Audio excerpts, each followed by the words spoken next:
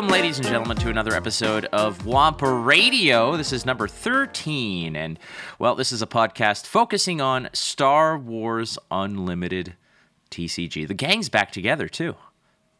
Hooray.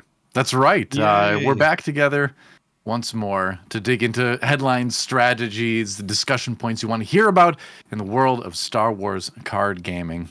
I couldn't be happier to be back. I have to deal with this. I have to deal with this clown by myself. No. I was just going to say that I'm very happy that he's back because it gave me a respite, but then you stole my thunder. So apparently Flake and I just hate each other is what it comes down to. At least you're synchronized in that, though. There's some synergy there, you know? It's true. We're amidst the same, I think the aspect that we share is spite, which is great. There you go. Speaking of keywords.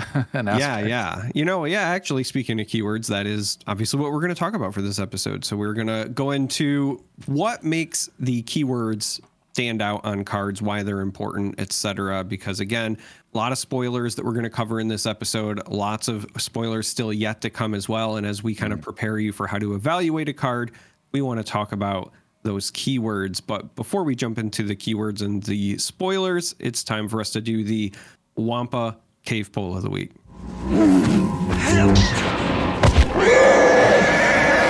All right. Well, the cave poll this week was so there was the one that you both suggested, and the crime here is the fact that I have yet to watch Ahsoka. So I didn't want to do an Ahsoka themed poll yet, nor can you spoil it for me. I will power bomb you through the internet. The technology exists now.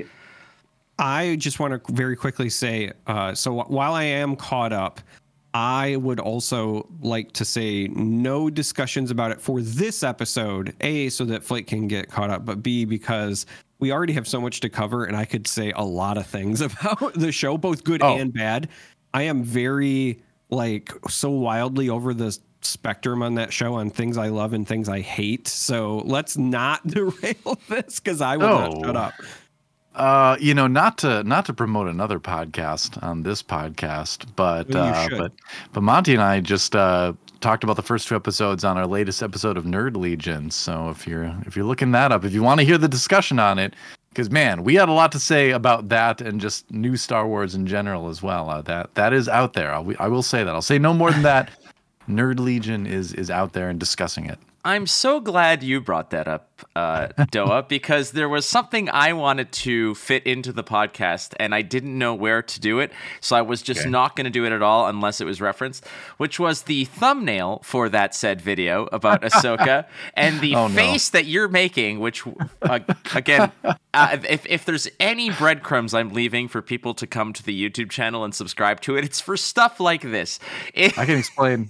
Please do. Well, so at the start of a few episodes ago, because they were just making thumbnail images about expressions we made during the podcast, and it was a lot of me being just very neutral expressions, and so I was like, Monty, at the start of the show, let's just make a bunch of crazy faces, and then they've got their stockpile for thumbnails. Our editors will have that then, and so that's where that came from. We're making a bunch of random faces, and now they keep popping up, and I'm like, why did I make that face? I'm gonna but try. Now it's on the internet forever. I'm gonna try to wedge it into our thumbnail. Why not? Yeah, all right. Here's what we're gonna do. Let's all make a really silly thumbnail face right now, and then maybe I can have this for the future. Ready, set, go. Charmer, you're the worst. Yours was literally just scolding me for the idea. Wow, you gotta commit. Oh, he's been committing to this bit for quite a while now, which is just. I actually have been committing to the bit for a very long time. So much so that's the same. Here's my actual train of thought for that. Do you remember when Harlem Shake was a thing? Yeah, I was in one of those, and that was the face I made for that as well. That's how long yes, yeah. So that's how long I've been committing to that. All right. Would I know this one? Probably not. No. Harlem Shake videos. Well, that's really. Now we're taking it back. Let's talk about the poll. I haven't heard that name for a long time. The cave poll. He's me. The cave poll of the week. Quiet down, you two. The cave poll of the week. You're like those two the two-headed Wonderful. announcer from the Boonta Eve pod race that was voiced by Greg Proops. So the cave poll of the week was: what planet would you want your vacation home to be on? And the options were Naboo, Tatooine, Coruscant, and Endor. And I tried to get a vast array of different ecosystems, environments, and I did not put Hoth on there because I thought that it was, I already live in Hoth, and I didn't want that as an option. Me too. I would have chosen Hoth if it was an option. The one that I actually was hoping was going to be on was Dagobah. Oh, all right. I heard the mosquitoes are terrible, though. Yeah, but nobody's going to bother me out there. Yoda had it right. There you go. Well, I Go into guess exile. Yeah, you could like totally Unabomber yourself there and just hide and build a hut. Well, that went from 0 to 100 real fast. oh, I'm sorry. Did Yoda not? Talk about- is Yoda not Wait. responsible for the lives of probably countless individuals? I mean, the morality What, the- aspect is You different. make him but- sound like he's Chopper, though. Well, yeah. Chopper's much more bloodthirsty, but that's a whole different story. That's yeah. So yeah, Dagobah's not on it. But what would your, again? You said you wanted to Dagobah. Hoth's not on there. There's plenty of options. Again, limited to only 4 choices. But Charmer, without Dagobah, which of these 4 were tickled your fancy the most? I did select Naboo. I'm part of the majority. I think most of them selected it because of the serene landscapes, the nice palace, but I selected it because if I didn't have Dagobah, then I could hang out with the Gungans, but not Jar Jar, like the ones just under the water who want to be, to themselves, a little bit of a hermit, and that was my go-to.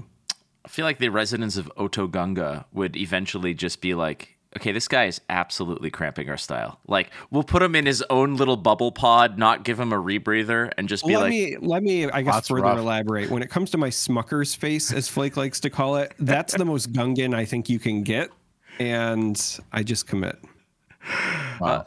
it looks. Don't want to see that. It looks like all Gungans have really bad lip fillers. Like they just had the worst plastic surgery ever. You ever see those pictures or videos of like people who get really bad like lip filler jobs, and then Oh yeah. Yeah. they just look like Jar Jar Binks. Yeah, aren't the Kardashians part Gungan, right? Like, Oh no. Yeah, I believe their full names are. I believe it's Kim Kardashian Nass. I think they're of the Nass Nass descendants. I never watched any of that. I know a lot of people did, even accidentally, but I managed to dodge it all. So you are. everything I know about it, I know against my will. I think you have the Force. That's what it is, Doa. if I would have been born in the core systems, I would have been identified sooner. That's what I've heard. Yeah. So, what have you selected in this, Doa? I would probably lean towards Endor. I like the forested environments, but I kind of, if I could choose any planet, I would choose Scarif. I mean, tropical paradise there. I mean, aside from the part that was shot by the super laser, but it was only a single, single something ignition or whatever it was they said in Rogue One. I can't remember. So it's not the whole planet. So, I think it's probably pretty nice there. The Empire's probably out of there now. Their records facility was destroyed. So, yeah, Scarif's probably pretty nice this time of year. Scarif was on the short list again. I had about 8. Mustafar was an option too that I threw on there. I could get behind that. You have a good variety of biomes represented. Thank you. Lamu, actually, as somebody who has been to Iceland and I loved it, Lamu, those scenes are filmed in Iceland, like Reynisfjara Beach. So, Tatooine was here, so I chose Naboo as well because I think it was it's the climate and the environment that seems the most comfortable, which is it probably has nice and warm summers and mild winters. It has the rolling mountains and lush greenery. Plus, you have there's a nice array of actual wildlife there. Not like on Endor where they're all poking you with spears and trying to cook you and stuff. Very questionable forms of government, though, with like teenagers being elected to like run the whole planet or whatever it is. I'm a little bit concerned about that aspect of it. But you did say elected. You did say elected. Yeah. So they're why would they be? So I would have to imagine it's like it was really only sort of like it was like an honorary position, right? Because for being the Queen of Naboo, Padme seemed to certainly be free to just like jet off and go on these adventures and do whatever. Who was governing the planet while she was gone? I know the Trade Federation was blocking things, but still, I have some serious questions about the efficacy of this government. She was at the Naboo version of Mar-a-Lago a lot, I would imagine. I was just about to say, I can't be very judgmental as an American, so I felt like Senator we can demand better. Amidala would be an upgrade for most of my elected officials. Well, vote me next year. You would make a beautiful princess, for sure. Would be disappointed, but maybe not as disappointed. So the results being Naboo, by and large, by a wide margin, the vast majority. I think we had over 200 votes on this one, too, which was great. Wow. So 63.2% selecting the wonderful, beautiful landscape of Naboo. In second place, 16.9% Endor, the forestry, nice lush forest. I like it. Coruscant, the metropolis city, the city of all cities, Coruscant at 15%, and finally Tatooine, 4.9%. And as somebody who just got back from Las Vegas, I can absolutely see why this was never even an option. I mean, I feel like I just moved from Tatooine to Hoth, back in May. So, I don't miss it too much either. I mean, it's got so much sand, which is, I'm not even going to do it. You know what I was going to say, I don't think we have. I just wasn't going to pick a planet where apparently slavery is legal. So. Oh, that is awkward. Yeah. Yeah. The Republic banned that, though, These are Outer Rim territories. This is true. This isn't Endor. This is the forest moon of Endor. Okay. Yeah.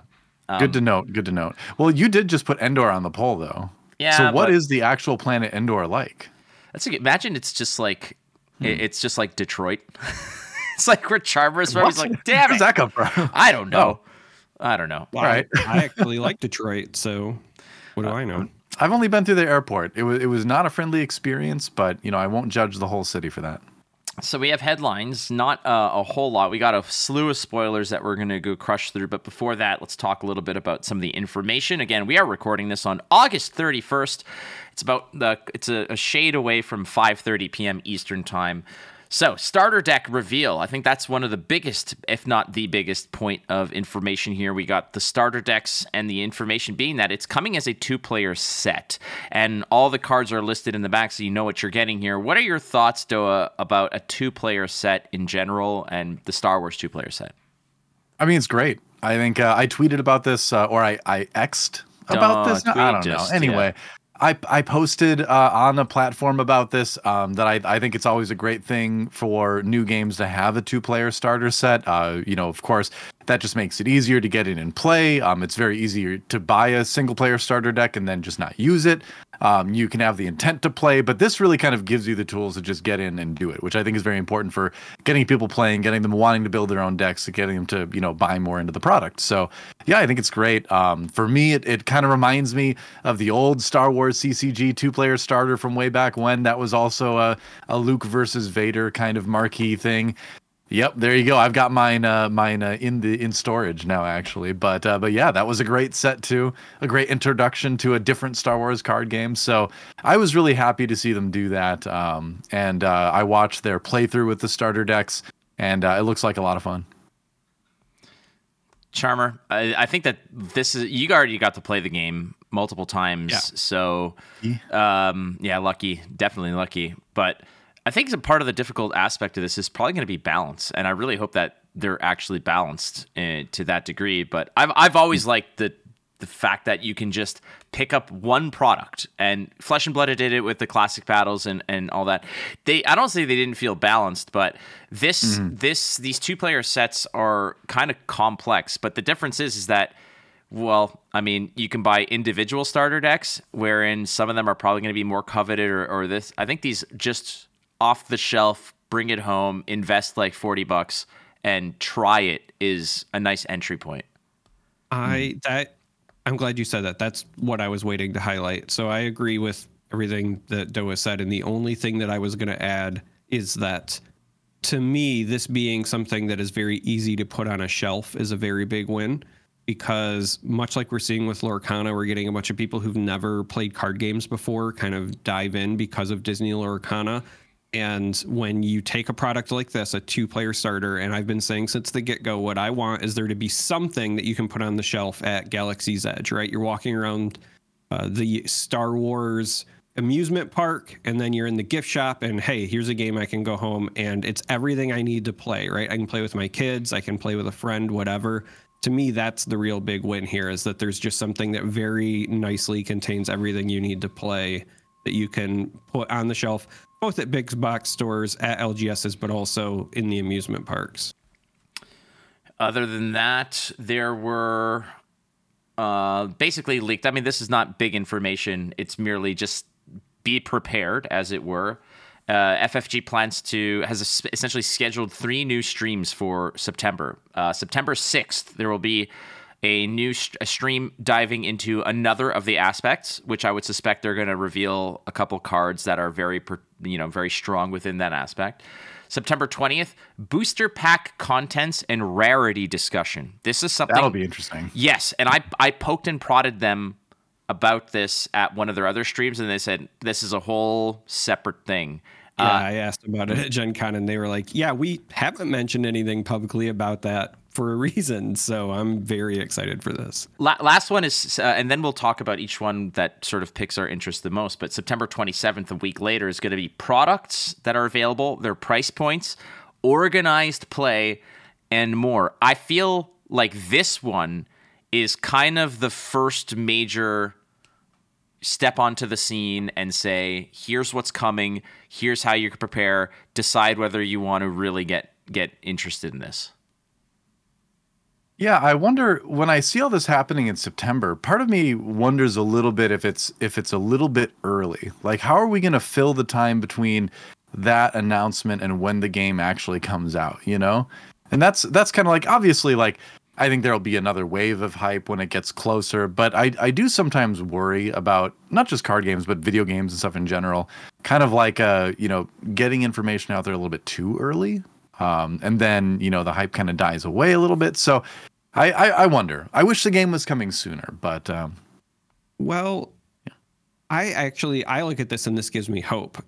I do not have any inside information on the reveal for release dates or anything like that. They didn't disclose that at Gen Con, but we've been hearing 2024, but I've said several times that I think it's early 2024 based on the pacing. I think this just reinforces it. And I've been saying that I think like late February, early March makes the most sense when you look at their timeline for things with their aspect streams, et cetera, et cetera. If that is the case, I think that saying at the end of September, hey, here's what the pricing is going to be for our products is probably the right time if you are trying to get people to put in pre-orders at their LGS. Because I don't think that you want to have it be too far out, like you said, but I don't think you want to spring it on folks either, because I don't think that you want to have like a repeat of what Lorcana is going through, but also I don't think that you want to have any situation where you don't have time to think about like what kind of product I want, et cetera, from the LGS level as well. And I don't know what's been communicated to them, but when I think about like if I'm a store owner and I'm thinking about stocking it, I also want to know that price stuff. And I suspect that this is when it's going to be announced to everybody. So that gives the stores enough time to plan ahead.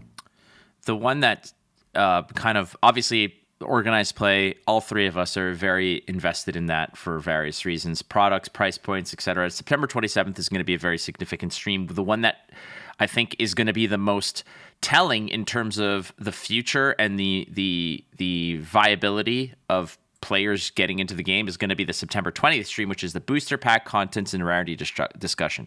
And we're going to talk about this a little bit with some of the cards we're going to reveal. But I have been very vocal of the fact that if too many playable cards are hidden behind exceptionally high rarity like seedings, if legendaries are 1 per box and you need 3 of them, 3 copies of a card to put in a competitive deck, that drives the prices into the stratosphere, and that becomes very difficult to get into. That turns a $200 competitive deck into an $800 competitive deck potentially, which then prices out an immense amount of people. So I think that one will be might be have the most consequence to it. But I think from the perspective of just information drop, September 27th is going to be pretty big. Yeah, there'll be a lot of info there with that, and like you said, organized play. I think we all like approaching things from the competitive side the best. And while casual is a ton of fun, and that's probably how you normally engage with the game, we like the competition. So it'll be fun to see what they've got planned with that. Yeah, I'm very excited for the September 20th one, just because knowing what's in a pack, I think is it's the information that you kind of need when you're thinking about like, how do I approach draft and sealed deck? And I'm a big limited fan, right? So that matters to me. But I also think like in a vacuum, that's not the info you want. You want to know what's in your booster packs, but then ultimately you need to know how many are coming per box, how many boxes are per case, what's my distribution, like I love that it says products and price as well. So like, what are the other products potentially? We know they have the GameGenic partnership, but is there even more we don't know about? That's another reason I'm really excited for that one at the end of the month. I think that's going to be the big one that clears up a lot for us. All right, new cards. There's tons of them, so we will be as thorough yet swift as possible. Concise is the best word. Yes. All right, let's begin with the first card. We're going to do these in chronological order, as far as I can tell. We have Luke's lightsaber. It is a 2-drop upgrade. It is heroism and vigilance. It says, attached to a non-vehicle unit. When played, if attached unit is Luke Skywalker, heal all damage from him and give him a shield token. It offers +3/+1. I think this card is just think of it from the perspective of what us as Wampa Radio, the theme and everything. As soon as he gets access to the lightsaber in the Wampa cave, everything changes. He becomes strong again. He frees himself. He becomes, a badass. So he heals himself. He gives himself a shield, which is essentially the defensive capability of the lightsaber. Plus, he's beefed up. I like this card. Yeah, I think thematically they did a very good job with it too. Even down to like where it gives you, if you're not Luke and you're swinging around, you might be, have more power, but you're not going to necessarily be more well defended from it. It's only +1 defense unless you're Luke. Then you get the shield token as well. I do have to address the bantha in the room that yes. Technically it's Anakin's lightsaber, constructed by his father Anakin, and then passed down to Luke via Obi-Wan. But Luke has a certain amount of ownership over it too, and I get that. Maybe it is done this way to avoid confusion with more mainstream fans. But yeah, or that does bother me a little bit. But I was gonna say perhaps they're leaning into the Ezra Sabine explanation as well. Yeah, but I don't know if I really. I'm with board you, with that, but I'm saying maybe that entire episode was for them to explain this card. That's what I'm going to go with. Then the question is, if they make a card for his lightsaber that he does himself construct later on in between Empire Strikes Back and Jedi, what do you call that? Luke's actual lightsaber. Luke's new lightsaber. You know what it'll be called? Yeah. It'll be called the actually Luke's lightsaber is what it is. That's right. I suspect what will happen is they might even just straight up call it Luke's lightsaber, but just make it different aspects. Yeah. Yeah. Actually, that's a great point. Wow, I hadn't thought of that. Yeah. Because you could even argue that Luke is going through some stuff when he builds that, and he's conflicted. You could make that something like, heroism cunning, or even heroism aggression or something. Yeah, like that, that's what I was going to say is heroism aggression, because that's the Luke that starts force choking Gamorrean guards. So yeah, that is a great point. Wow. Okay. Nice. You've totally sold me on this. Right. If they do release a different one with different aspects like that. Too deep on the cards, because I know we're trying to keep it concise. So I will just say that this card is a nightmare. I really like it.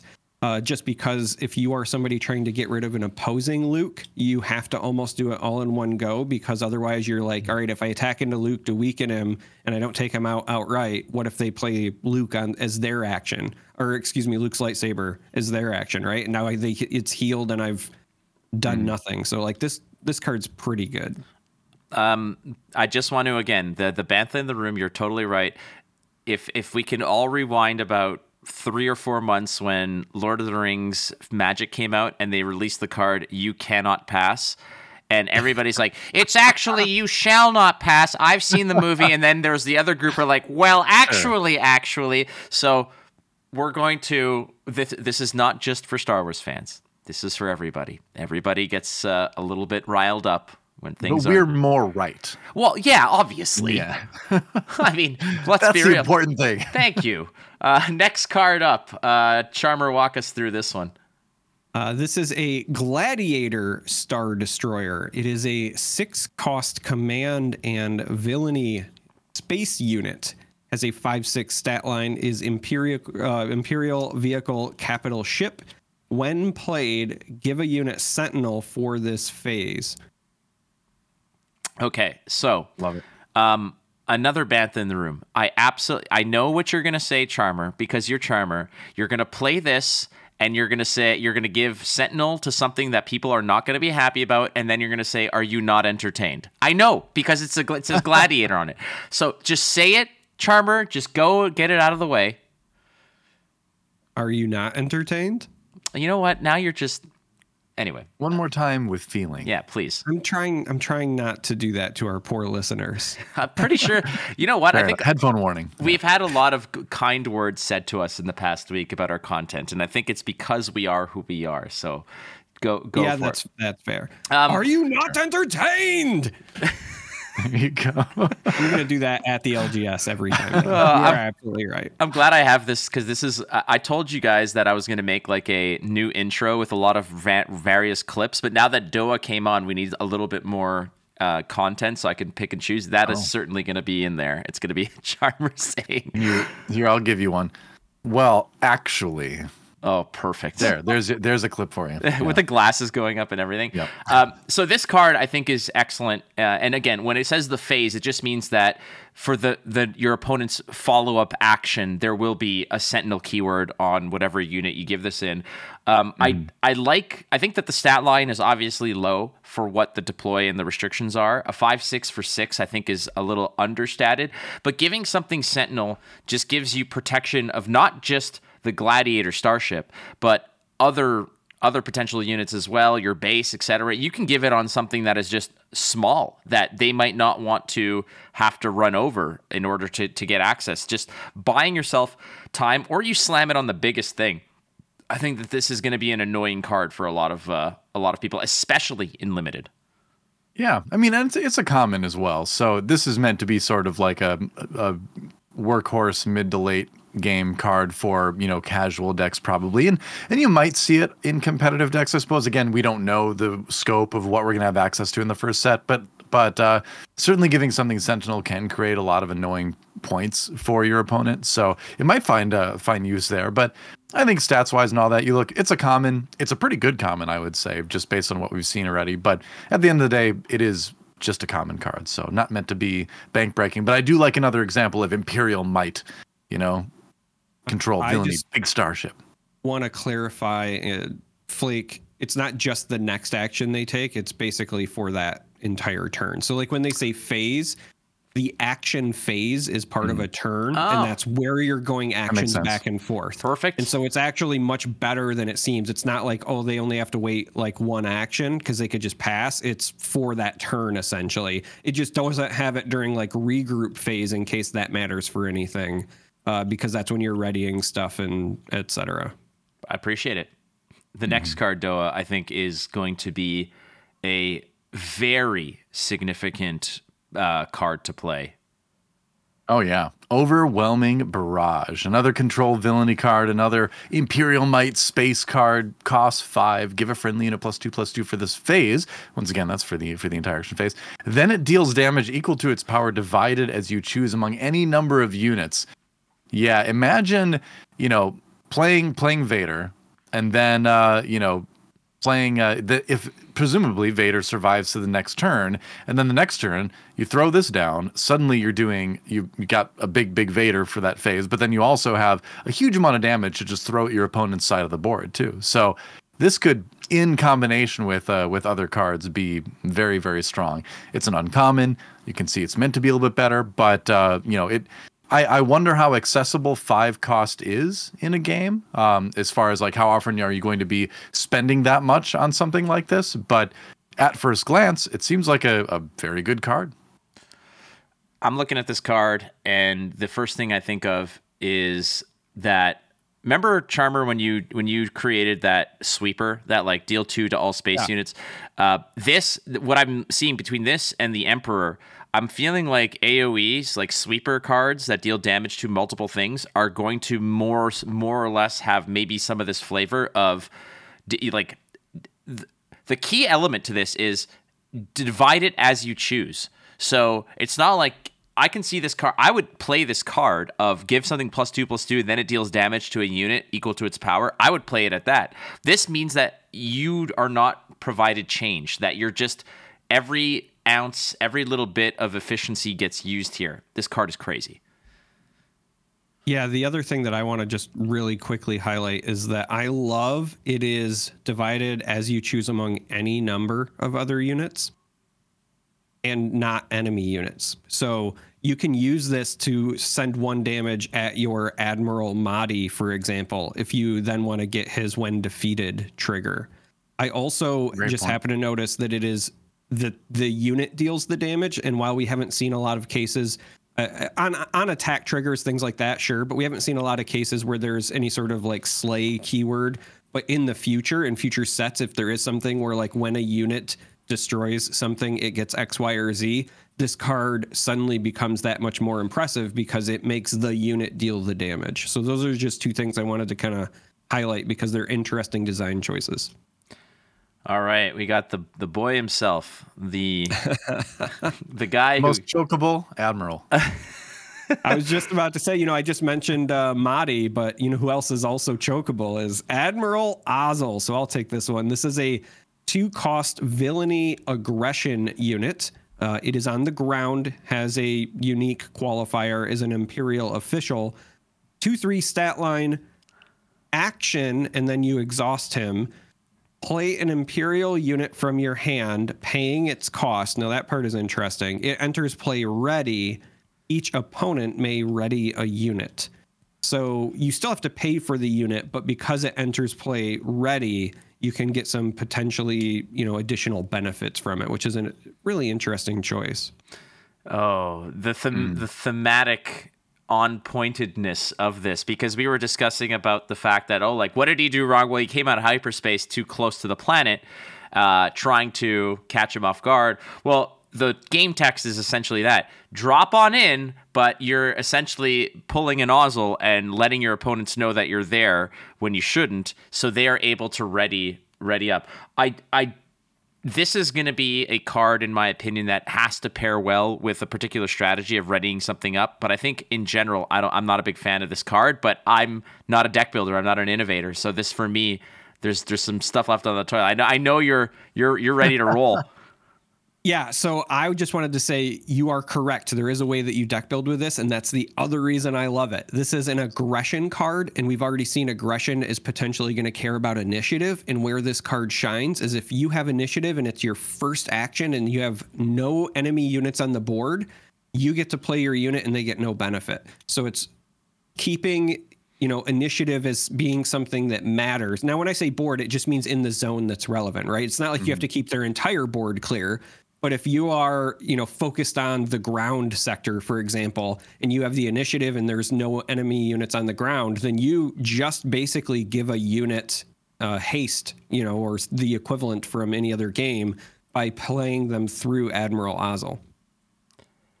Yeah, potentially very, very strong, but also one of those cards that, probably the later the game goes, the less good it gets. Unless it is a situation like you're talking about where you're playing it very early in the action phase, before your opponent has had a chance to exhaust any of their cards to do anything with it. It is very interesting. And I gotta agree with Flake. I think I posted about this too on the social media site that shall not be named because of the confusion around it. It's the best thematic card I've seen yet come out. I think it's just perfect. And so I'm very happy to see it. I also love the smug expression on his face too. It captures the essence of Admiral Ozzel's hubris, shall we say, before he is brought low by the icy grip of the Force via Vader. That face looks like this should be Admiral Oswalt, because it's me in the mirror. I'm so happy with myself. That face says, "This is gonna be the best day ever." Oh, and then the power goes out. I'm sorry. Next up is a card I think at the common slot is exceptional, and it is the Rogue Operative. It is a 3-drop ground unit with cunning and heroism, a rebel trooper, 2/4 on the stat line. It is built in, comes stock with Saboteur and Raid 2. You're getting a lot for a common here. I really like this card. Yeah, you really are. I get a little bit nervous when I see Saboteur because the keyword just defeats all shields. We'll probably get into that a little bit later when we talk about keywords, but that is extremely strong. I mean, all shields, not just one shield, right? So it'll be interesting to see how that ends up playing out. This is a card that, like, I kind of feel like you might just want to play it in a lot of your decks, regardless of the aspect even. If you're missing an aspect and have to pay the 2 extra, is 5 for this effect too expensive? It seems to be, but at the same time, like, there's situations where you're paying 5 for a 4/4 with Saboteur, essentially. Assuming that Raid obviously is where I'm talking about giving it a 4/4 rather. Did I say 5/5? I meant 4/4. Paying 5 for a 4/4 with Saboteur still seems pretty decent. So. Yeah, this card is looking, again, with only having the information that we have, this card looks pretty strong. The only thing that jumps out to me is I'm surprised it's not aggression. It's likely because I think this first set is going to be very heavy on the heroism versus villainy aspect of the game, but this could very easily be a cunning aggression card to me. The Saboteur part, cunning, makes sense, but Raid 2 feels very aggressive, and it's just like you said, right? If you're on aspect, if you're paying 3 for this and it is functionally a 4/4 Saboteur, like, that feels very aggressive to me. That's what I'm saying. You might play this off aspect, Yeah. Other than that, like, I do like this card, and I think Flake also hit the nail on the head that the common slot means this is going to be a powerhouse in draft. Oh yeah. All right, we got probably one of my favorite cards. Again, I'm going to be collecting everything that has Han Solo on it in its premier, top-notch, best quality possible. So if they create some sort of super foil of this, I will be on the hunt. But this card, executive decision, I'm taking this one. I'm taking it. Shoot First, a trick, an event, a 1-cost cunning aspect. Attack with a unit. It gets +1/+0 for this attack and deals its combat damage before the defender. So essentially what you're doing is you're giving a unit +1/+0 and first strike, which can, if well-timed and if properly, and again, in a game where there's no instant speed kind of combat tricks, this is a safe way to deal with a unit while protecting your own. I think the cost and the single aspect restriction on this means that there's potential for this card to actually make it into non-cunning decks. Oh, yeah. Totally. Yeah. I mean, like you said, just getting to strike first and getting to, kill an equally powered unit without losing your unit is super strong. I'd pay for 3 for that. Sure. Why not? Think about it sorry, go ahead. I was just going to say, I can totally see that, because even when you're like paying 3, it's unit centric, but this is essentially removal in this game because there is no stack, no responses. Like when you play this, it happens. And the +1 and first strike part is very relevant. I like this card a lot. Imagine. Go ahead. Oh no, I was just going to say, like, imagine you've got your opponent's Star Destroyer and your home one or your Mon Cal cruiser. The first thing you're thinking about is, okay, well, maybe we toss them into each other and it creates a neutrality because both are destroyed. If you're able to pay 1 to keep your ship alive and unharmed in that exchange, the advantage that 1 resource is creating there is monumental. Yeah, I like the flavor too with it. I mean, obviously, it's an iconic scene from A New Hope, and it's it seems to pay homage to the original scene before the special edition where Greedo became the one to inexplicably shoot first and miss at 2 feet of range. Which even as a kid when that came out, I must have been like 12 or 13 when the special editions came out. And I saw that and I was like, wait a second. Han shot first. And even if they want Greedo to shoot, how do you miss at that range? So I'm glad we got a card that sets things right, establishes officially once more that Han did indeed shoot first, just like he did on that VHS box set right over my shoulder there. I don't know if it's cut off or not, but it's right there. So I'm glad to see that. It warms my heart. So can we say that they've made amends for the Luke's lightsaber catastrophe from 20 minutes ago? Okay, we'll move on. All right, who wants to go next? I feel like I haven't done one in a little while. Here's an Asteroid Sanctuary. 2 cost, cunning, exhaust an enemy unit. Wow. Give a shield token to a friendly unit that costs 3 or less. So protect something small. But I think just straight up exhausting an enemy unit is probably pretty powerful ability, especially for a common. So this is a card I would imagine that's going to see a fair amount of play. Certainly if you're playing a cunning deck, you're going to be putting it in there. Again, another, potentially is it worth 4 to exhaust one of your opponent's units at just the right time? It might be. So yeah, I think it looks like another very good card. Yeah. And I really like that a lot of the reveals we've seen so far, many of them feel like very usable cards in a competitive sense. There's not a lot of ones I've seen where I'm like, yeah, well, I mean, that's fun that's in there, but I wouldn't put it in a deck. I think a lot of the stuff I've seen so far seems like good cards that I'd want to use, which is cool to see. I like that. This is the potatoes that goes to some meat that we're going to see later on. This card pairs so well with probably the biggest card in this reveal pool. So I'm ready to move off of this one. If Charmer, you got some thoughts on this one? No, I was just going to add that I love the flavor again, right? So the art is the Millennium Falcon hiding in the asteroid sanctuary, and you exhaust the unit you're running from, shield yourself. I just thought it was a nice flavorful way to showcase that. Hit us with the next one then. So the next one is General Veers. This is a 3-cost villainy ground unit. It's unique because it's, General Veers.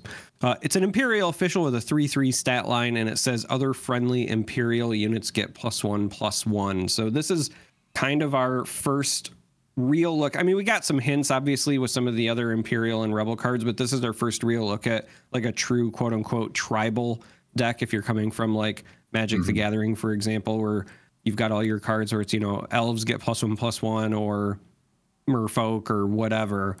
That is this, but for Imperials. But the fact that it's single aspect in villainy, I think, is the most important piece here, because that means that however you want to assemble your Imperial deck, you'll have a lot of leeway and you can still play General Veers in it. Yeah, not much to add to that. I mean, he's good statted, 3 for a 3/3, right in line, buffs everything else. I mean, yeah. If you come from Magic the Gathering, you've seen cards that do the same thing, like Charmer mentioned, the tribal kind of thing, and a lot of games have this type of thing, and it's always something you like to draw. So I'm glad we've got that for Imperials too. Yeah, the next tribal boss, I suppose, is essentially its arch nemesis, Doa. What do we got? General Dodona, which it's interesting to me. I didn't really notice this before right now, but he is a 4 for 4/4, while Veers is a 3 for 3/3. Which is interesting. And if you go back to sort of the general vibe of power levels of Imperial versus Rebel, in the past, in various games, Imperial units in general have been lower statted than Rebel units because they're treated as more chaff. They're more, factory printed stormtroopers, TIE fighters, and all that. You overwhelm with numbers, you don't necessarily go by individual quality, whereas Rebels, the idea is that everyone brings their own unique skills to the rebellion, and each individual is more important. So I kind of like that little bit of flavor there too, that the Rebels get that 1-1 at a slightly higher cost, but that's probably good balance-wise, because the Rebels individually will probably be stronger than the Imperial units individually. So that at first glance, that might seem odd, especially because Dodona is like, a senior citizen, and Veers is in the prime of his life physically. So how could these, be separate numbers wise? But I think balance wise for the game, it's going to work out well to have the Rebel one be a little bit more expensive. Like I said, the general vibe after we went through General Veers and General Dodona. So it was definitely a general vibe. Yeah.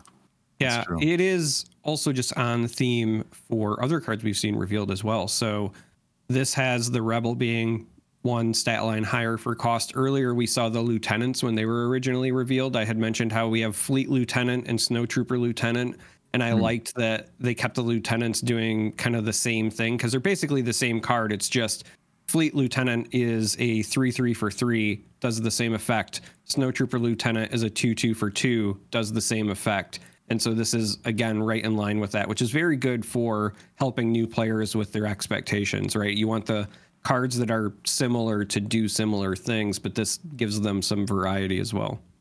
Yeah.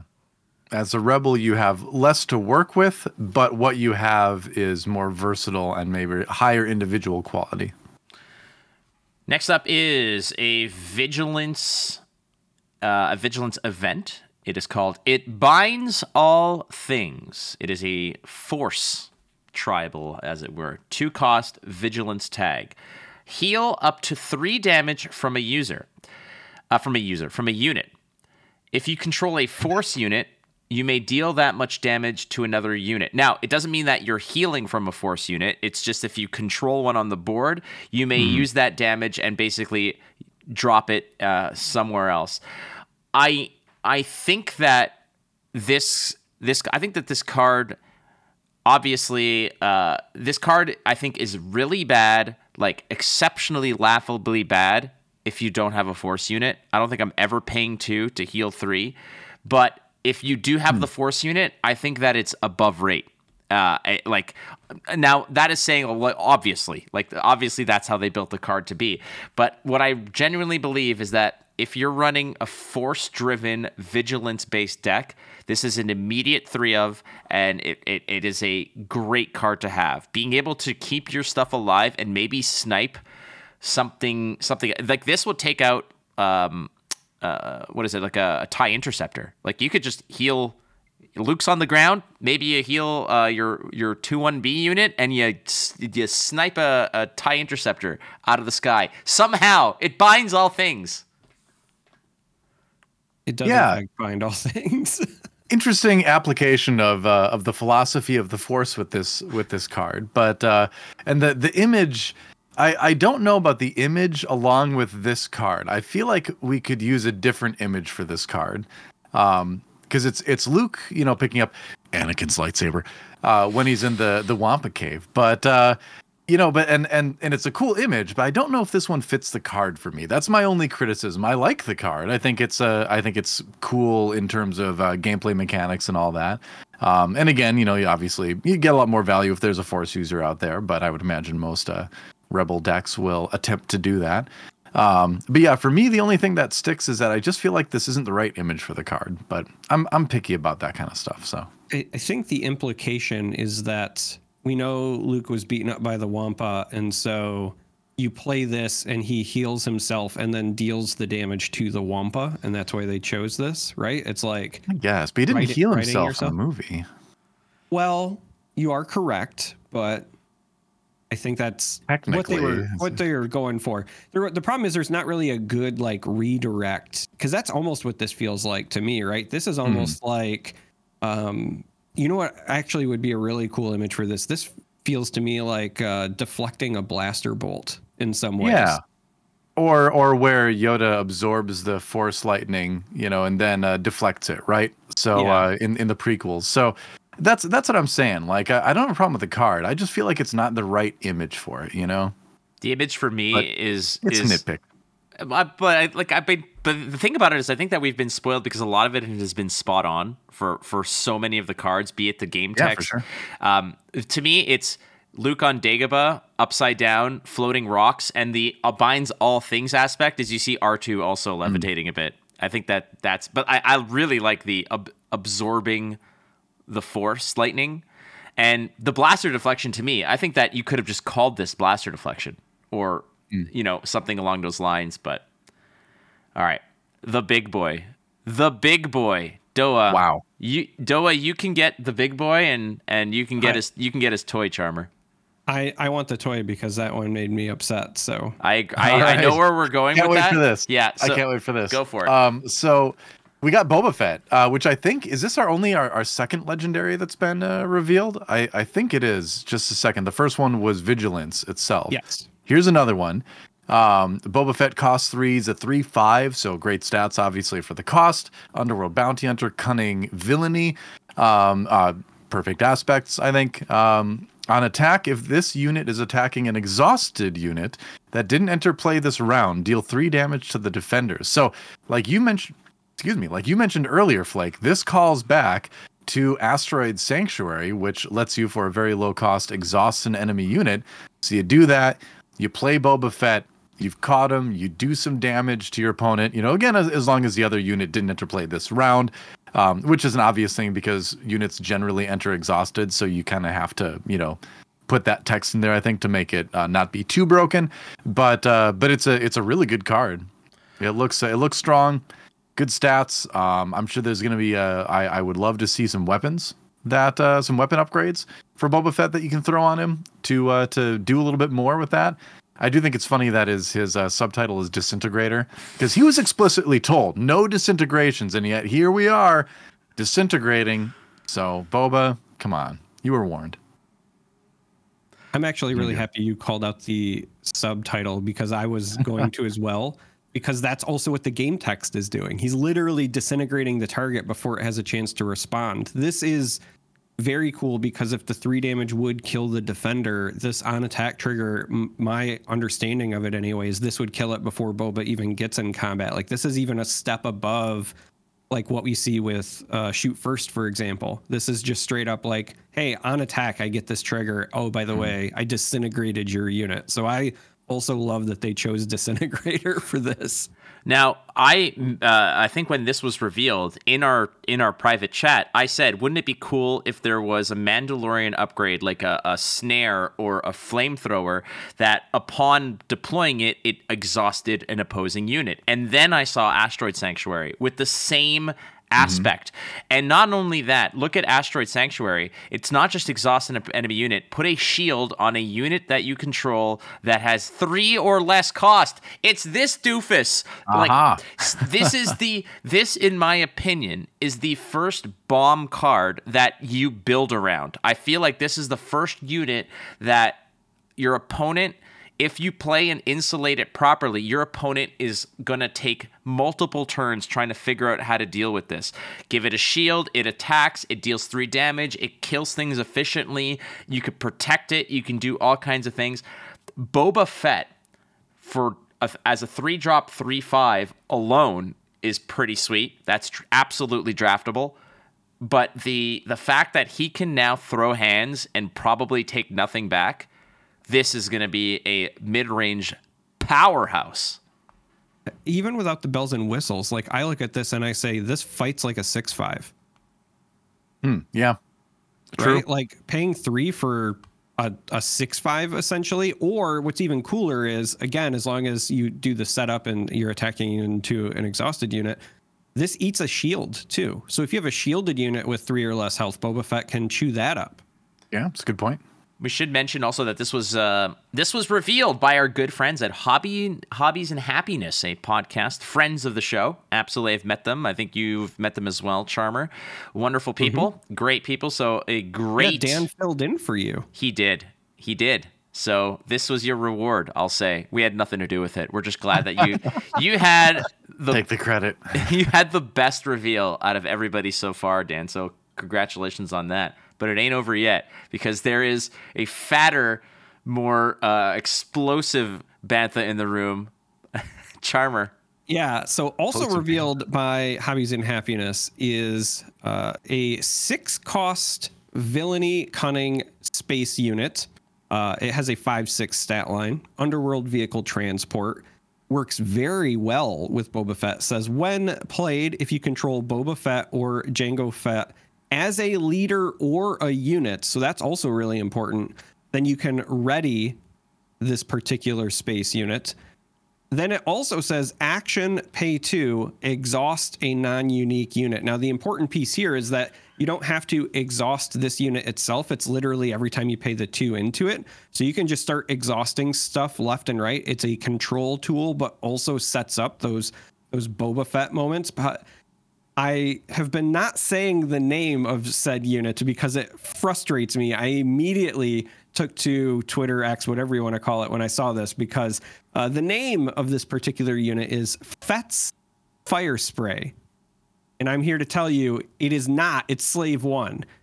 Okay? I know the card says Fett's Fire Spray, but this is and always will be Slave 1. In fact, what I said on Twitter was not only will this always be Slave 1, and look, like, I get it. I understand that you don't want to sell toys with the word slave on it, and that's ultimately what it comes down to, I think, is specifically the toys part. Because, like, when you look at the lore for Star Wars, Anakin's literally a slave that is, like, won through shooting dice and betting on races, right? Like, hey, we gambled and won a slave is the beginning of the biggest story arc of all of Star Wars. So you're not like anti-slavery as far as the Star Wars universe goes. It's just, I don't think that when they did Book of Boba Fett, they wanted to sell toys with slave on it. So they renamed it. But it is Slave 1. It'll always be Slave 1.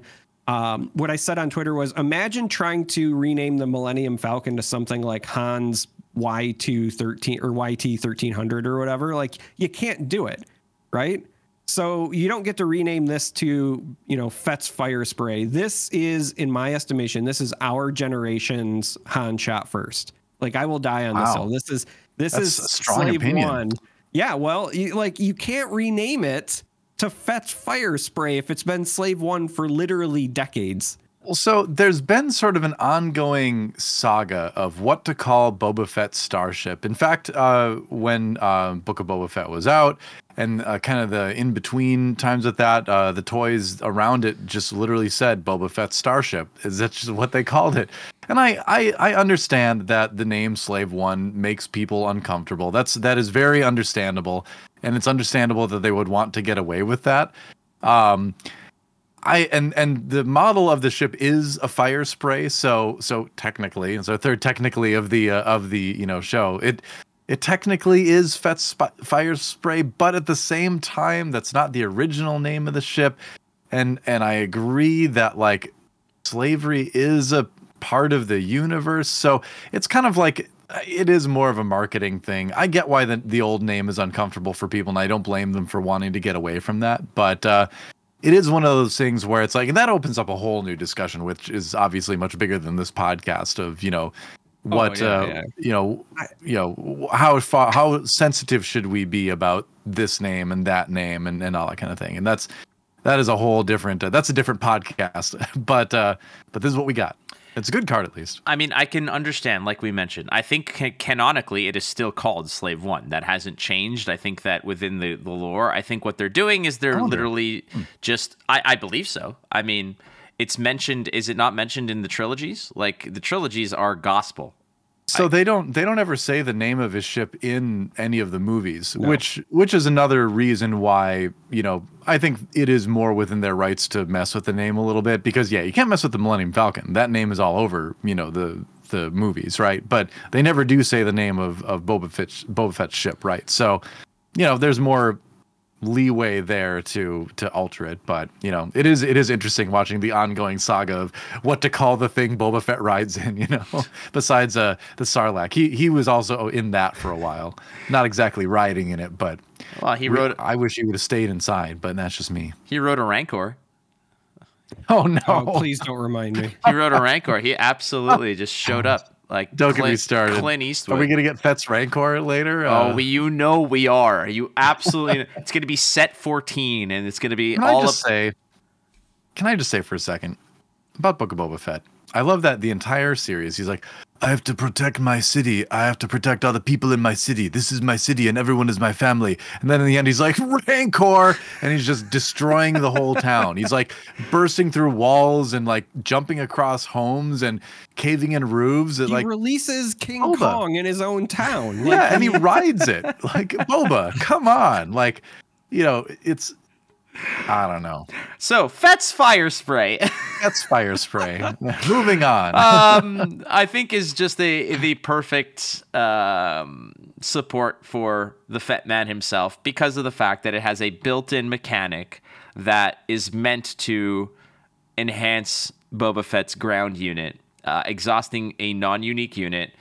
And I mean, we've seen Book of Boba Fett. We've seen what the fire spray can do in terms of chasing down gangs and speeder bike gangs and whatever. Like, it's an oppressive ship. It's incredibly it's a very strong ship. It's an assault style, bigger starfighter to a degree. And it's equipped to the gills with seismic charges and stuff like that. So yeah, gotta love it. Joe, I don't think we've ever got your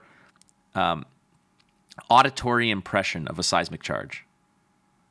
Oh, I mean, man, I remember that scene in the theater in Attack of the Clones when that goes off and you're like, whoa, what was that sound? Everybody loved that. Yeah, that was cool. And then that became the sound everybody put in every movie trailer from then on.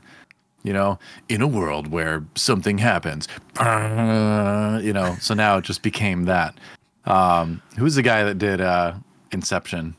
Oh, Chris Nolan. Yeah. Oh, Christopher Nolan. Yeah, he basically just decided that sound was going to be the entire soundtrack for every one of his movies from then on.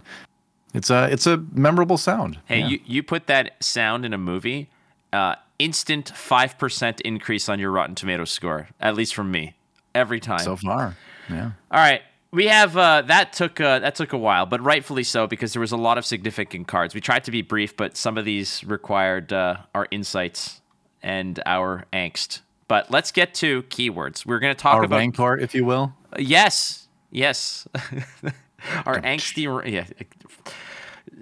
We're done. You've sorry. been too much charmerization of you, and we're not ready for this. I can't take it from two fronts. Okay, I can't defend two borders. I'll try to rein it in. So the Rancor. As if I was riding a Rancor. I was gonna say it. Okay, you clowns. So ambush. How about that keyword, huh? Let's go through them. I mean, we might as well talk about them. And I mean, if we're gonna rank them, we can talk about which ones we believe will be the strongest and the most significant. But ambush being the first one, where after you play a unit, it is ready, it can attack. This is essentially rush from Hearthstone. You can't attack a base, but the second it drops down, you can be aggressive with it. Yeah, I like this. A lot of card games use the mechanic where you can attack as soon as you come into play, and then that is always going to be a problematic mechanic balance wise. It very easily becomes overpowered. So this new version of that we're starting to see in a lot of card games over the years, that is included here in ambush, I think is much more reasonable, where it's like, let's make it more of a board control mechanic instead of a just end the game faster mechanic. So I like that. I mean, I'm glad it's in the game. I think it's going to be strong. Yeah, not much more to say about that. Yeah. I'm just a big fan thematically, both because the name ambush is very fitting, but also at its core, this is, I think, meant to be a card game where your stuff fights each other, right? Like, it's Star Wars. We want to have these battles. And so this is a keyword that really emphasizes, hey, you're going to have your two units fight each other. Let's make that happen. It's not one of those things that rewards you for kind of like trying to go around like Saboteur, which we'll get to, right? So I just really like this thematically, and I think it's good for the game. I do think that it'll be powerful, but it's largely going to depend on what the cost ratio is for paying for this. So when you're talking about card evaluation, and we'll do an entire show on that, but basically whenever you have a keyword, you're kind of quote unquote paying for the keyword, usually in stats. And so we need to know how much that's going to cost to put ambush on your cards to see whether you can get those good 2-for-1 values or things like that.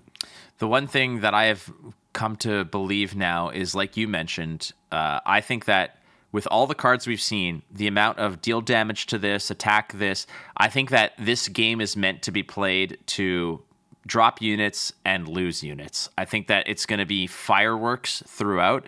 This isn't going to be a game of, for example, in Magic, of control and counter spells and protection of like a certain key elements. I think it's going to be throwing haymakers back and forth and getting incremental advantages on exchanges, and Ambush, I think, is going to help out with that.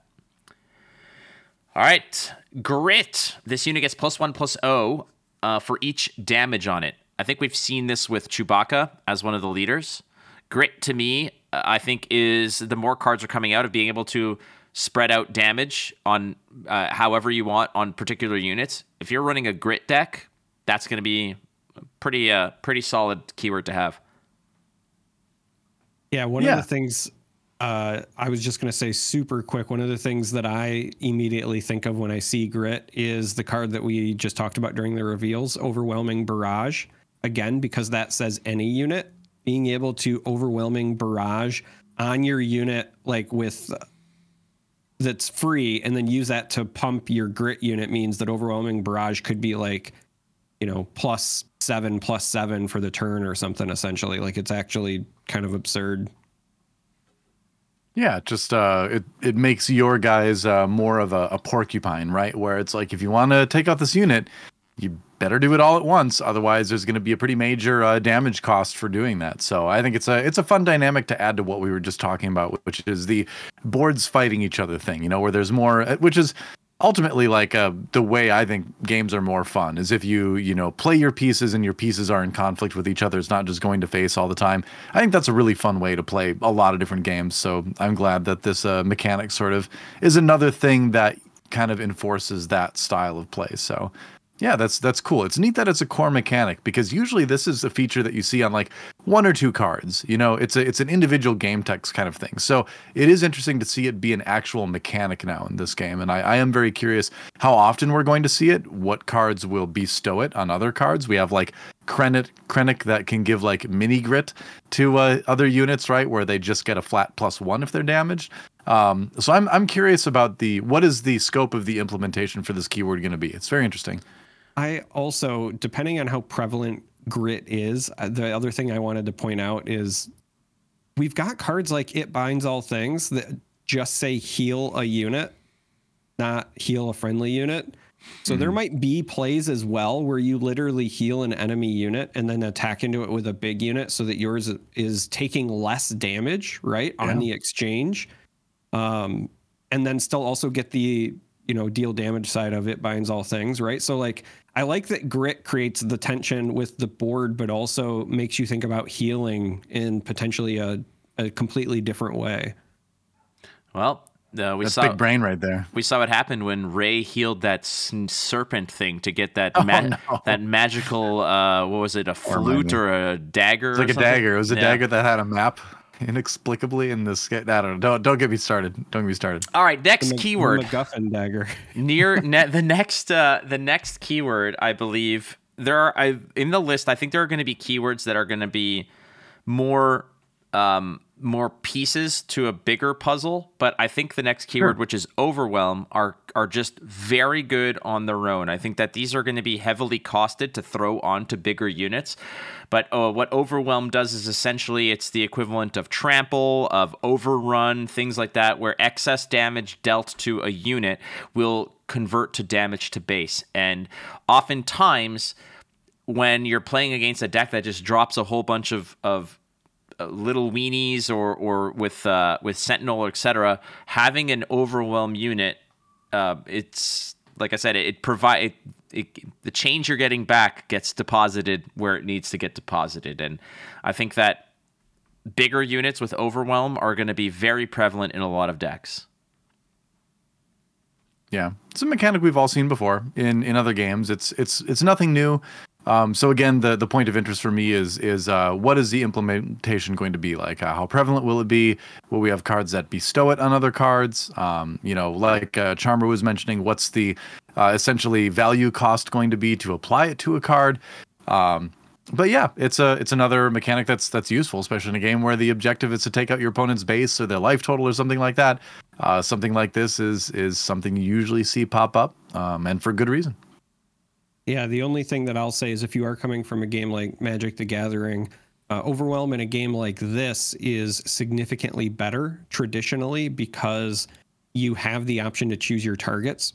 So you can swing into that 1/1, get rid of it, get it off the board while also getting the excess damage. Whereas in Magic, for example, you can just choose not to block the trample unit. So there's a lot of, I think, situational uses with a keyword like Overwhelm in a game where the attacker chooses targets. But otherwise, yeah, it's not a lot new. Good point. Next one up, Raid.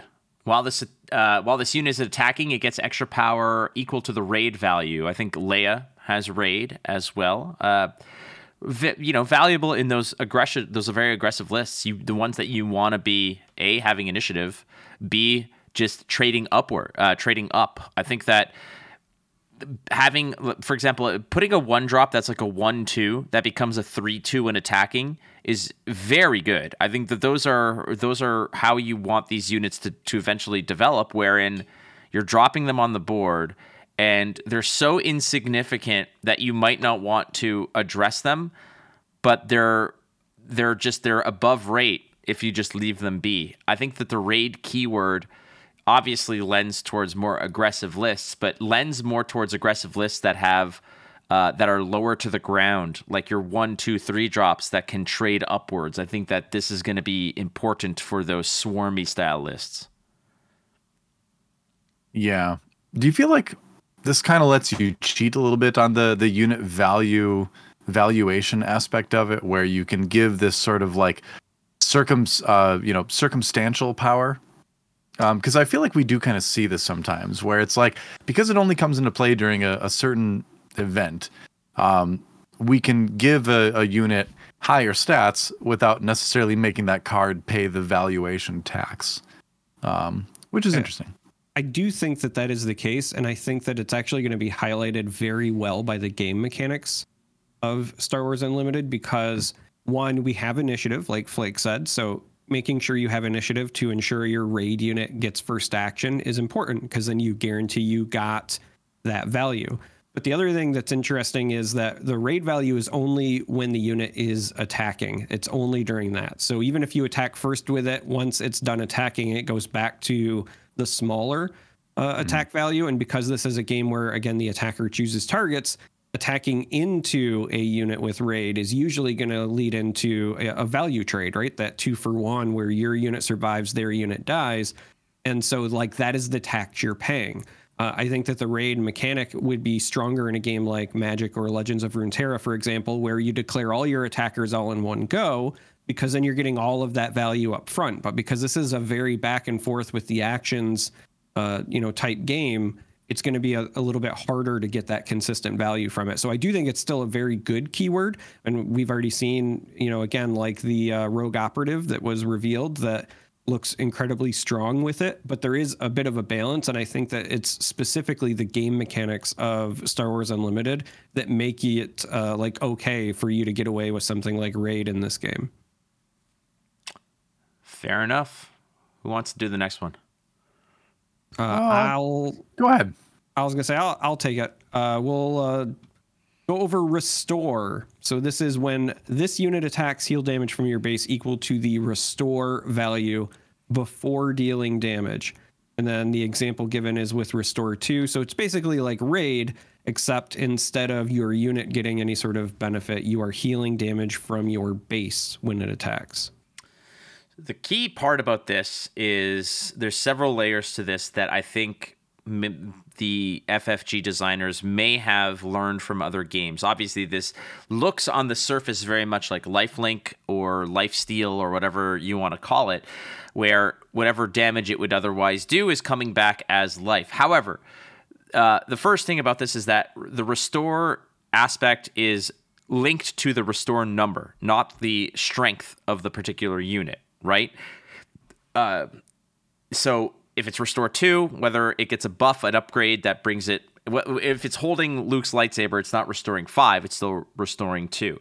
The other element here is that it is on attack only, not if it gets bumped into on defense. If your opponent attacks it, you don't get any health back. The other thing is that it resolves immediately. Whether you connect or not, whether you deal damage or not, if you bump into a shield or not, it will restore either way. And I think that's important, which would create a situation where in order for you to actually survive, you might have to tank a restore unit into a shielded unit just to get some health back. And obviously that's if you're in that position, it's not good. Like you're already in a bad spot, but sometimes that's the survival technique you need to take in order to see another turn to change the game. The other side to that is that it's a mechanic that feeds again into initiative very well. So if you're an aggressive player and you see your opponent play a restore unit, you might have more actions you wanted to take for the turn, but you might decide, hey, you know what? I'm going to just take the initiative now because I need to be able to kill that next turn before my opponent gets to attack with it, right? So I need to make sure I have first action. So tying it to attacking as opposed to whenever it deals damage or defends or whatever is also really important because it means that initiative matters. So you're promoting the game mechanics. And it also means you don't get to cheese things like with overwhelming barrage where, you know, suddenly your Yoda is dealing 13 damage and gaining 13 health or whatever. I think it's a smart way to introduce healing into the game in a way that keeps the design space around healing very wide still. Because again, it's very circumstantial healing. It's very narrow what you can heal, when you can heal.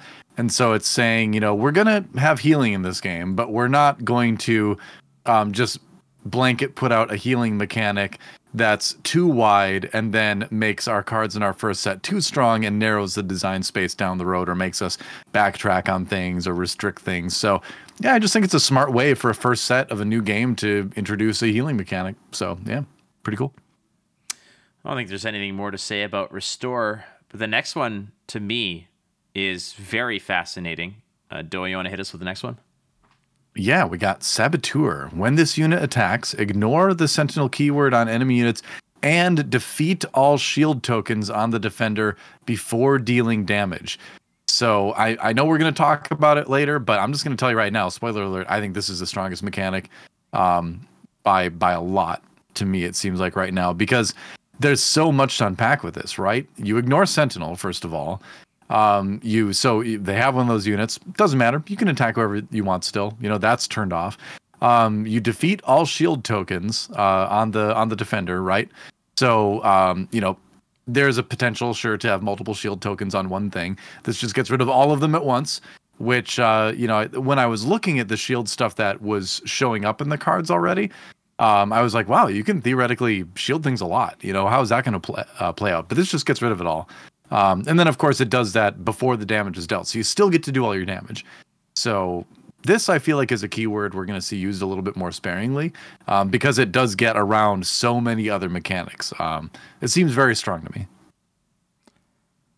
I would not be surprised if we see even a medium amount, but just everything has very low attack values as well. That could be too. Like, yeah. I like this as almost a counterweight in terms of balance where, yeah, Sentinel is very important, especially in a game where the attacker chooses targets, but this gives you a way to get around it, but you don't want it to just end the game either. You want it to just be ways to, I think, kind of needle. And then by getting rid of the shields, this is how you can kind of thematically get rid of the destroyer droids, for example. If they want to make something that has a bunch of shields thematically, this can get you through it, that sort of thing. So I do agree with you. I think that on paper, this is perhaps the most powerful because it looks like a single keyword that counters two keywords, both shield and sentinel. But it is, I think, still something that can be balanced with care as long as they don't overprint the keyword or put it on too many things that have high attack values. That's going to be the trick. Yeah, it is the most dangerous looking keyword to me from a balance and design perspective, because I think it's going to be very easy to do what you just said, have too much Saboteur out there, and then that does just turn off decks that rely on Sentinel and Shield. You don't want to do that. So Yeah, this one's going to be a tricky one to implement. I think it's a very fair assessment to say that this keyword might not be as scarce as you may be describing, but it will be associated with units that are very easily dealt with. Low to the ground type units, no more than 4 or 5 health. I don't see any powerhouses, any actual movers and shakers out there like that are like 6/6s, 7/7s that are coming in with this, because what this essentially does is it completely negates other keywords. So if it's too readily available and too easy to slam these in because they're just good stats anyways, then there are cards that are going to be in all these decks that just completely squash other people's archetypes or other people's strategies in the decks that are being built. I think that this is a keyword that you might throw 1 or 2 in, but based on your local meta and who you're playing against, or if a tournament meta develops where there's a lot of Sentinel or a lot of shielded related units, maybe you go heavier on it. We don't know if there's a sideboard, but in my opinion, if sideboards exist, you're jamming, maybe 15 to 20% of your sideboard with extra Saboteur units in order to combat heavy Sentinel control related shield decks or things along that nature. So, in terms of power level, yes. In terms of build around level, no. I think that you're kind of putting all your eggs into the solution basket versus the create a problem basket. If you get what I'm saying. Yeah, agreed. Next one is what I believe, and again, we're again, spoiler alert. I think that this next one is, in my opinion, going to be the most important, which is Sentinel. Sentinel says enemy units in the same arena, ground or space, as this unit can't attack your non-Sentinel units in this arena or your base. If you have multiple units of Sentinel, well, they get to choose. This is taunt. This is guard. There's so many different keywords. Essentially, if there's a Sentinel unit on the board, you have to attack the Sentinel before you attack anything without Sentinel. So it stands as basically a gatekeeper towards progressing towards your win condition, which is bringing your opponent's base down to 0. I believe that Sentinel is going to be the most build around keyword. It is the most central towards an archetype out of everything that we've seen here. Maybe Restore. Restore is the other one I can see. Maybe Raid. But I believe that Sentinel is the keyword that everybody is going to have in all of their decks. And there will be some strong decks out there that are basically Sentinel-centric decks. But if you have multiple Sentinels, then they just get to choose anyway. But if you have a lot of Sentinel, it's like having no Sentinel. It's true. The illusion of choice in that regard. You're right. If everything's OP, then nothing's OP. It's the same thing. But ultimately, the cheese that stands alone at the end of the day is your base, and that's what you have to protect most. So, I believe there are going to be decks out there that are like 50-50. It's like 50% Sentinels and 50% utility style attack only type units. Yeah, it could create like a big wall, basically, that they can't get through your units and get to your base. That would be something you could try to build around for sure. Yeah, I don't have a ton of more to say about it. I think I look at this and I'm like a Sentinel unit played at the right time in the right place could really throw off your opponent's plan for the action phase. That's how I kind of look at it. Is I'm going to have these Sentinel units in my hand, and I'm going to be reading what they're doing and trying to suss out what the rest of their turn is going to look like action phase wise. And then I want to throw that Sentinel down at the exact worst time for them, where they suddenly need to waste an attack on that, and that doesn't let them do X, which messes up Y. And like, I'm looking at it like, how can I plunk one down at the right time, Yeah, the only extra bit that I would add is that I think this might be the keyword that gets leaned on the most by new players, especially ones coming from Magic. If you haven't played a game like this before, not having the opportunity to block whenever you want, you're going to panic a bit, and then you're going to want to put blockers in. But it's not necessarily, I think, it's a very important keyword, but it's not like as direly important as I think some folks make it out to be. Perhaps I'm just jaded, or I'm used to playing like the Elder Scrolls Legends, where early phases of that game, yeah, there were absolutely decks where people were like, I'm just playing every unit that has guard on the planet. And then I'm going to play control elements and I'm going to grind the game to a halt. But I think you're going to quickly see that isn't as viable long-term as players get better at figuring out how to navigate those board states. Like, it'll be effective very early, but it has limits. I'll put it that way. It's a good mechanic for getting new players to think about, who to attack and when, right? Because taking away some options makes you consider it more. So I like it for that reason too, but I suppose we got to move on. Yeah, well, we got one more to go. We've got about 10 minutes left here in the episode. Again, we told you it was going to be a long one, but Shielded is the last unit, which I don't think we've actually seen a shielded unit. We've seen shield tokens. We've seen giving shield units, but this is basically a unit with shielded, comes into play with a shield token on it, and a shield token would essentially prevent the first instance of any amount of damage it would take, like Divine Shield, as it were. So Shielded, I believe, is going to be a strong mechanic. I think that this is going to be one of those mechanics or those keywords that we're talking about, much like Saboteur. I think that it'll be on big units, but I think this is probably going to be one of the more scarce keywords that we see in the game. Yeah, it kind of depends. I mean, you could just do like a little cheap shielded sentinel unit, and so that's your early game defense, right? You're putting out these cheap little blockers that kind of have to be dealt with. Theoretically, they take 2 hits to kill, even if they have like 1 life or 2 life, right? So I could see a couple different things. You could put shielded on a massive unit that's got some card effect that's terrifying for your opponent, but I see a lot of application for like smaller early game stuff too, to kind of like help get a deck through the early game against something aggressive as well. Shielded is incredibly powerful, but also very easy to play around if it becomes too much of a problem, because just take the Vader leader ability, for example, right? I play a unit, and then if there's a big shielded unit on the opposing side, well, I can activate my leader to deal 1 to the shielded unit, 1 to my opponent's base. I've gotten rid of the shield.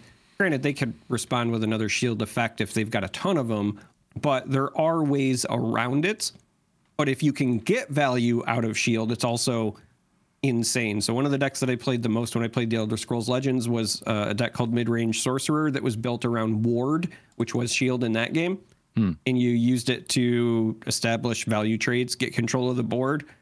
I do think we're going to see a healthy amount of shield personally. And I think that it's going to be one of the strongest keywords in the game, because in any game where attacker chooses targets and you have multiple lanes like this one, it's very important for you to try to establish control of a lane, and shielding a unit and then attacking into an opposing unit where you kill theirs, yours survives, right? Like, that creates long-term value. That's how you snowball control in a lane. So it's very, very good. I actually think, I know we're getting ready to transition to it now, so I'll just start. I think this has the potential to be the most build around if there are enough sources of it.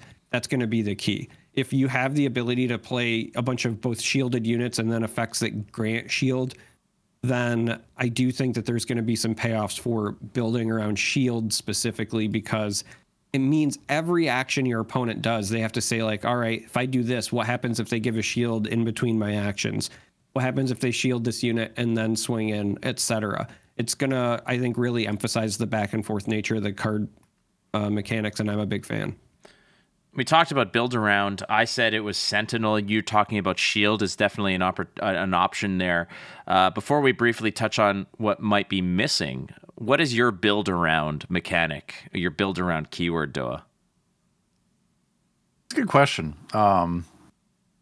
If I had to choose one, and I think a lot of decks will be, kind of have a good mix of everything, but I like the idea of building around something like Grit, where you can set up a board that you can either, ping to, with a 1 damage or 2 to like power it up yourself to attack, or you can just make it a board that's very tricky to remove, with theoretically with some other card mechanics that might come through. So yeah, that sounds fun, because you're sort of playing with damage in a different way, All All right, so we are missing some, and we'll just go through the list here. And I think I'll list off some, and I want you guys each to just say what you think is it should be in and what should never be in. So we don't have things like flying. We have space units, but those are lane dependent. But there's nothing that flies over units. You're wrong. It's Saboteur. I think he got you there. I mean, Saboteur can just be something like, I mean, there's no blocking in this game outside of Sentinel, and Saboteur allows you to ignore it. So functionally, Saboteur is the flying of this game. It's close. It's the closest. Yeah, there we go. There's our fourth technically. Of the there's no death touch, though. I'm sure that it'll be written onto a card. There's no such thing as hexproof or shroud, as it were. There's no vigilance. There's a vigilance aspect, but there's no vigilance that allows you to not tap a unit when an action is taken. So, Doa, which of these or outside the box do you think should never be a printed keyword, and what do you think should never be? And or what do you feel is missing that we might see down the line? I'm really curious if we're going to get mechanics that let you take 2 actions in a row. So essentially, go again from Flesh and Blood. Or any other number of games that have that type of thing. Because that would be especially strong in a game like this to take 2 actions in a row. Maybe that is a good thing to say, we never want that printed because it might get too strong too fast. But at the same time, I kind of feel like in a game that's built around taking alternative actions, you could put out a very strong like legendary card that gives you that rare ability to do 2 things in a row, So I wonder if we're going to see it. That's the big one I've been wondering about. Charmer? I just want to say that if there's any one that should not be a thing in this game, it's Vigilance. Because essentially what you're saying is if my opponent passes the turn and I have a way that I can play a unit and ready it, I win. Right. Yeah, that is a problem, isn't it? Yeah, I definitely see that. I think I obviously it's just sort of breaks the whole mechanic of, based on the rules itself. To me, it's hexproof. I don't mind seeing cards that say something like there's the Star Destroyer that says the first event your opponent plays is canceled, right? And I think that something along the lines of that, where if you the first time this is targeted by an event, that event is canceled or whatnot. There's a built-in ward or hexproof into it. But outright hexproof is where things get messy, because that's where the build-around aspect of it, you create this Voltron effect of just putting upgrades on something that your opponent cannot catch up to. Hexproof to me is something I hope that Star Wars U just completely ignores altogether. I wouldn't mind seeing something like Ward, a one-time ward effect, but not hexproof. I like that answer. I like avoiding things that make the game non-interactive. Anything that says you can't interact with this thing like you normally can, and not in an interesting way. You just can't do it. I like avoiding things like that. So yeah, I like that answer. Alrighty. So that does it for our review of the keywords. And I'm telling you, when your opponent drops a massive Saboteur unit and all you've got are little sentinels, what do you say, Charmer? I have a very bad feeling about this. I got a bad feeling about this. I have a bad feeling about this. I've got a bad feeling about it. Quiet. What? Perfect transition into the bad feeling mailbag, which is going to be, we got a bunch of them, so we're going to actually have to carry some over as we're up against the clock here. But I think the first one that we want to go to, let's go to the one that came from the mailbag, the actual email bag at wamparadiopodcast@gmail.com from Marcel Fromm, all the way from Germany, I believed. Fan from Germany. Charmer, you want to read out that question? Yeah, the question was, are you at all worried that future sets might introduce new keywords or mechanisms that could render Star Wars Unlimited too complex and thus deter new or casual players from either getting into or continuing to actually play the game? It's a very good question. And first of all, thank you, Marcel, for the submission here. I think that is certainly a worry, that adding very complex keywords can render the game a little too much to digest for casual players to jump into.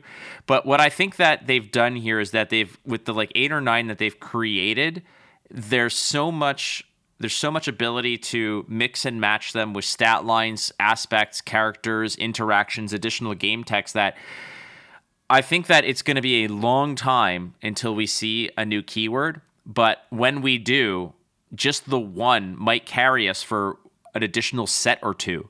And that's kind of what Magic does. When Magic rolls out a new set, they usually have 1 or 2 new keywords. And as the standard rotation happens, a lot of them get wheeled out. So you're still playing with the same static amount, more or less. And maybe that's what we see with this. If there ever gets to a standard rotation part of this, that we might see no more printing of saboteurs in the new set, but a new printing of something new, like a flying effect, or like that is more true to that. Yeah, I'm not really afraid of new keywords coming in. Obviously there can get to a point where you're flooded with keywords and it's, becomes less accessible for newer players. But I think that's the thing that's fairly easily managed, like you're saying, either with rotations, set rotations, or with just, being very sparing about printing new keywords, or when a keyword comes in, making sure it's not similar to any of the other keywords, making sure it's very unique and memorable. So yeah, I'm not too worried about this because there's so many well-established ways of, designing around it. I also don't think that it's necessarily a problem that we are getting keywords now or might get more in the future or have too many, mostly because when I look at all of the cards so far, they've done a really good job of making sure there's reminder text on everything. Even the cards that have multiple keywords on them, right? Chewbacca with Sentinel and Grit. We just got the Rebel unit with 2 keywords as well, Raid and Saboteur. There's always the text. Most of the cards that grant the text as well to a card still have the reminder text on it, right? So the only time, in fact, I think so far that we've seen any sort of effects that don't have reminder text are when they are adding a token. And I think that is because the intention is you're going to have the text on the token card, right? Because we know that there's a shield token card. We know there's an experience token card. So in those instances, if you say put a shield token on a unit, you don't have to have the text on the card because it's on the token, I think is their mindset. But literally every other card that's been spoiled so far has reminder text. And so if they follow that, as far as I'm concerned, they could have 30 new keywords next set, and I don't care because it tells me what it does on the card. All right, last one. This one's going to be rapid fire. And again, to everybody who submitted, thank you for submitting to the Bad Feeling mailbag. We will revisit a lot of these questions. We'll have more discussions. But again, thank you very much for your submissions. From Thomas Brigman, very, very quickly, my friends. What keywords would you like to see, and how many per new set? My opinion, I think that one new keyword introduced almost once a year, once every 2-3 sets, is perfectly fine. And if there is one that I want to see something akin to prowess that's in Magic, where if you play a sorcery or an instant, something with prowess gets +1/+1. So this might be a situation where you play an event, you pass. You play an event, you pass. But meanwhile, there's something on the board that is getting powered up from all the events going on. I don't know what you'd call it, but prowess is something I'd like to see. I want to see keywords that enable alternative win conditions. I want to see a diplomacy keyword that helps you build up something like vote counters, where when you have a certain amount of those, you win the game, but your opponent can like prevent you from doing that, So I want to see stuff like that. Like obviously politics is, like it or not, it's become a big part of the Star Wars universe. So let's lean into it. Let's win through diplomacy. Give me a deck that wins that by winning pod races. Give me some more Star Wars stuff to do aside from just attack my opponent's base. I want those alternative win conditions. I personally, I think 2 to 3 keywords per set is where I would like to land. And I say that simply because if you've got the number of aspects that we do and we kind of consider them to all have their own identity, I think it would be kind of unfair if you're introducing a keyword, but it doesn't have an identity that matches with like half your aspects for the set. So in that regard, if you are doing something, it either needs to be, 2 to 3 new keywords, or it might only be 1 new keyword, but the other aspects need to have something that feeds their identity as well.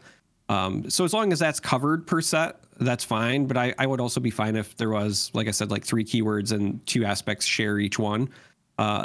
Something that doesn't exist yet that I would personally like to see would be akin to like a regenerate mechanic. But because this is a persistent damage game, what I'd like to see is something like restore, but instead it is like regenerate 2, and it's during the regroup phase, you heal 2 from that unit. So every time you make it to the end of the turn, you heal X number of whatever the keyword is from your unit. So you can play a unit and then your opponent is incentivized to get rid of it all in one turn, as opposed to letting it sit around and get that value. The Wolverine effect. Perfect. Yeah, kind of, but a bit more measured, right? So that's why I was saying you do it during the regroup phase and it's a set number, but I do think that would be kind of cool to explore. I like that. Perfect. Well, that is our discussion for the mailbag. And again, if you want to contact us, you can always do so. Email wamparadiopodcast@gmail.com or at Wampa Radio on Twitter/X, whatever you want to call it. You can contact myself at WatchFlake on Twitter. There's at GGDOA and at that Charm3R for all of us. Also, we do lurk around on Discord and love to hear from you. So if you want to submit to the Bad Feeling mailbag, you have plenty of options. And that does it for another episode of Wampa Radio, friends. Not bad. Not bad. Great time as always. I just want to play the game. I just want to get more cards in my hands. Please release the damn game. Please. We'll say this politely. All right. Friends, again, best way to support us, obviously, subscribe to us on whatever platform you are. Leave us a 5-star review on the audio platform, Spotify, Google, whatever it is. It really helps us immensely. As always, friends, be kind, charmer, lock and load, buddy. Give it to us. May the force be with you.